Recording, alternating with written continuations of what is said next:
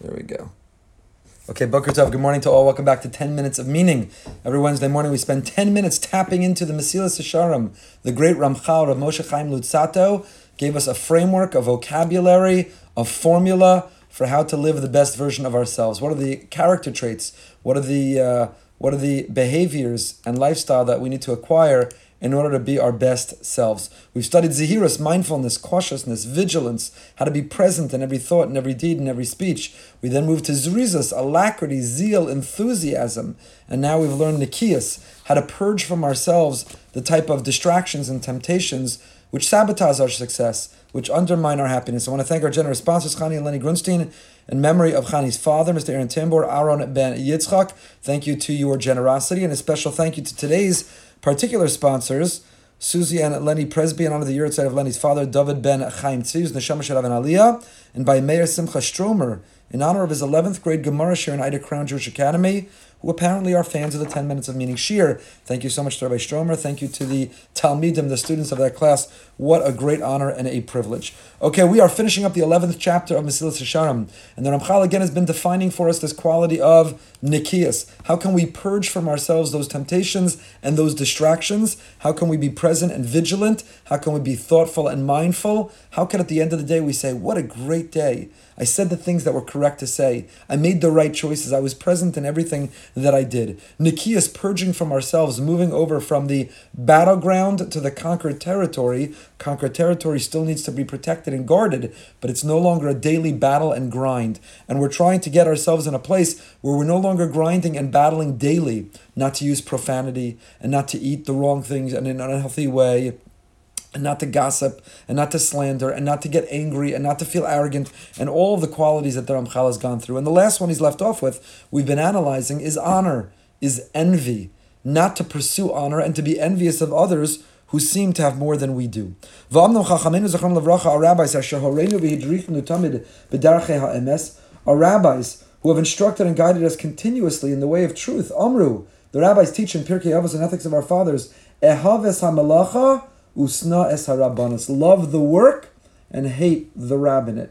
Now you may be wondering, that's a message from me. What in the world does that have to do with you?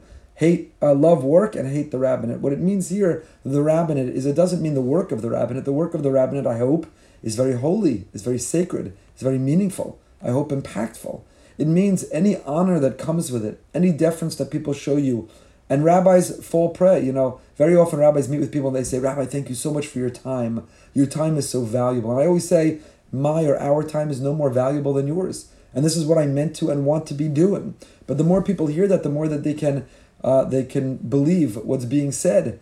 And so, sna es harabanas, hate the part of any authority, any position of leadership. It doesn't have to be a rabbi. It could be the president of the school, the shul. It could be any position of authority or distinction, which normally gets honor. Usna es harabanas, hate that aspect of it. Ehaves hamalacha, love the component of it, of the work to do. Take the work seriously. Don't take yourself too seriously. Va'amru od, and our rabbis and psachim teach us, pshot nevelta b'shukav lotemer gava rabba ana, kahana ana. Person should flay a carcass in the marketplace, and don't say, I'm important, I'm too important, I'm a Kohen, it's beneath me.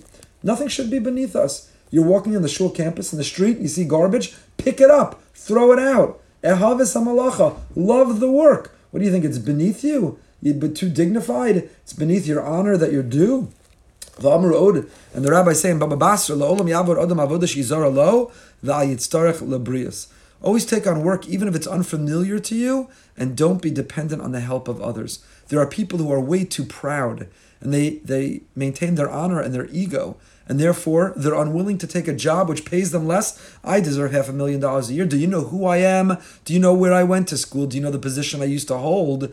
And now they therefore rely on the community, and they're taking tzedakah and handouts. And the rabbis say, you need to get past your own ego. It's not easy, and I don't mean to minimize, with great sensitivity and heart for those people who are struggling. However, rather than enable or entitle others, the goal is for a person to set aside the ego and to be able to do work, never ever thinking something is beneath me. It's too little, I shouldn't be doing it.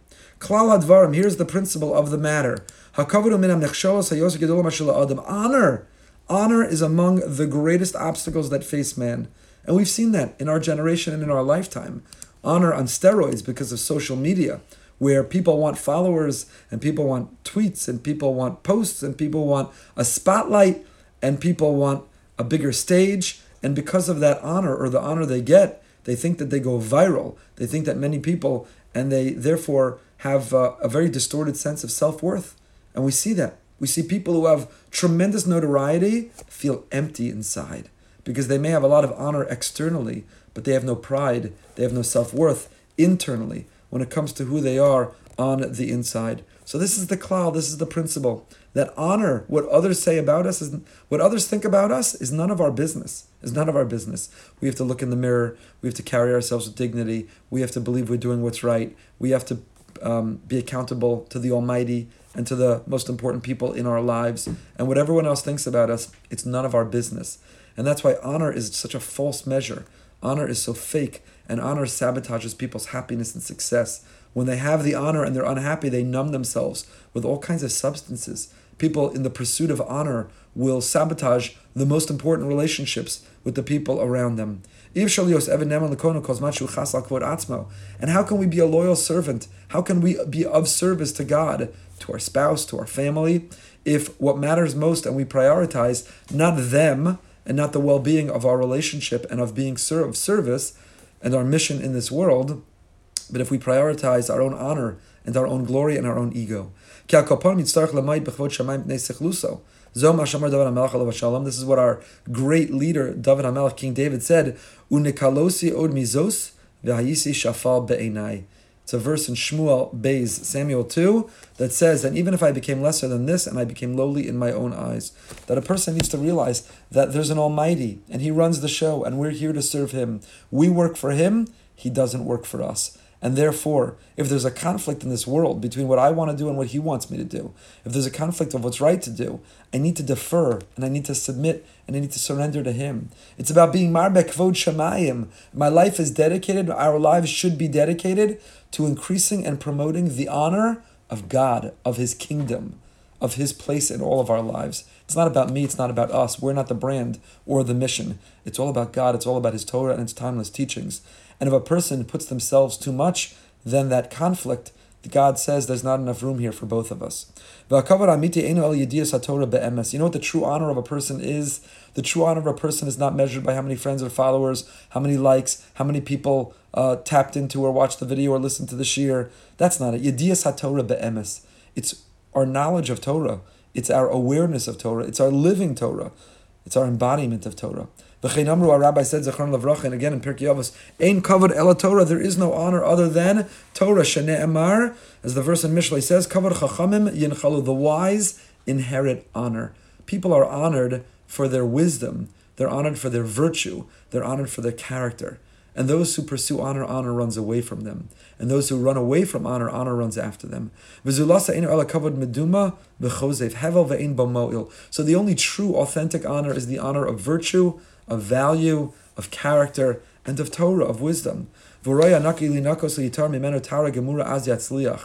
the one who's clean, it's worth his while to cleanse and purify himself from the desire for honor, and then we will succeed. So again, this chapter, this midah, this third quality in our formula, the 12 steps towards self-perfection of the Ramchal, based on the Talmud, Rav Pinchas ben Yair, this third step of Nikias is saying, cleanse ourselves from honor. The more that honor doesn't become part of the calculation. Honor is never part of the calculus or matrix. Honor is never part of what informs the decision I make. I do what's right because of right, and I try. It's hard. Nikias is hard to purge from myself that honor component and to make decisions that are right to make, not the one that'll bring the greatest spotlight or the greatest glory, but the thing that'll bring the greatest glory to the Almighty and help me fulfill the reason that I'm here. Az yatzliach. If you want success in life, in a relationship, professionally, personally, in your community, then it's never about the honor. It's never about the ego. It's about the cause. In Good to Great, Jim Collins' wonderful book about leadership, the fifth level leadership, the higher level leadership is the person, the leader, the man or woman, the CEO, who makes it not about them, but makes it about the company or the mission or the cause. They're not the face, it's not about them, it's about the institution, the organization, it's about the cause. And therefore, in succession planning, they're not worried about their legacy, but the legacy of the mission of the cause. And so, as yatzliach, if we want success, professionally, personally, religiously, in any area of life, then we need to learn to surrender our ego. That it's all about God and it's all about the mission, it's not about us. And up to this point, we've included many of the particulars of the virtue of cleanliness. I just want to finish this chapter, and we'll pick up the new chapter next week. Very exciting. And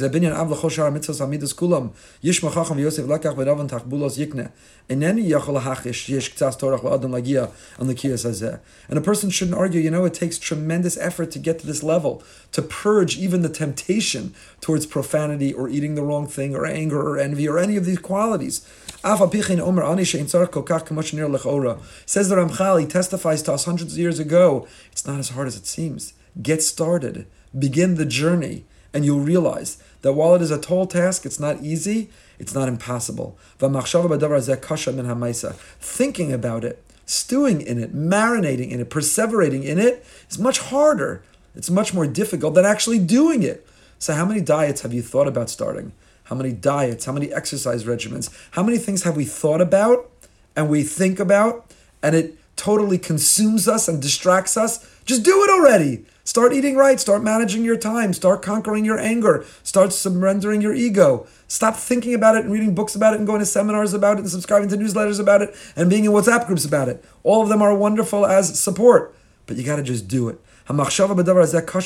Thinking about it and being consumed by it is much harder than just doing it, as hard as doing it is.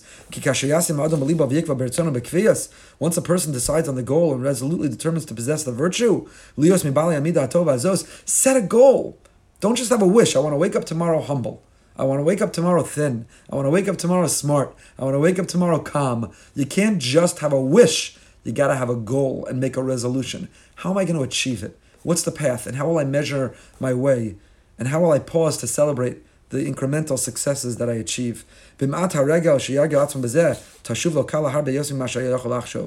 All he needs is to form the right habits, and we'll regain it.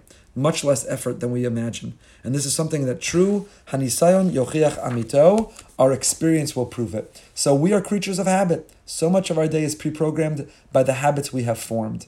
Are we punctual? Are we on time? Can we maintain our cool? Or do we flip our lid? All these are habits that we form. So says the Ramchal, it's not easy changing a habit. But stay true to it. 30 days, 40 days, research disagrees. However long it takes, do it until you form the habit, and then it no longer takes that level of mindfulness or effort. It's simply part of the repertoire of who you are. And once it's part of the repertoire of who you are, eating right and speaking right and thinking right and getting enough sleep and being humble, then you will see Yatzliach, you'll see success in every area of life. Until next time, stay happy, stay healthy, stay holy. We continue 8:45 with Living with Emunah. And tonight we're going behind the beam at 9 p.m. with Eli Peli, who is the founder and owner of Mishpacha Magazine, and the founder of the Haredi Institute of Public Affairs, the only Haredi think tank in Israel. And it'll be a fascinating discussion with insight into that community. Looking forward. See you all in a few minutes.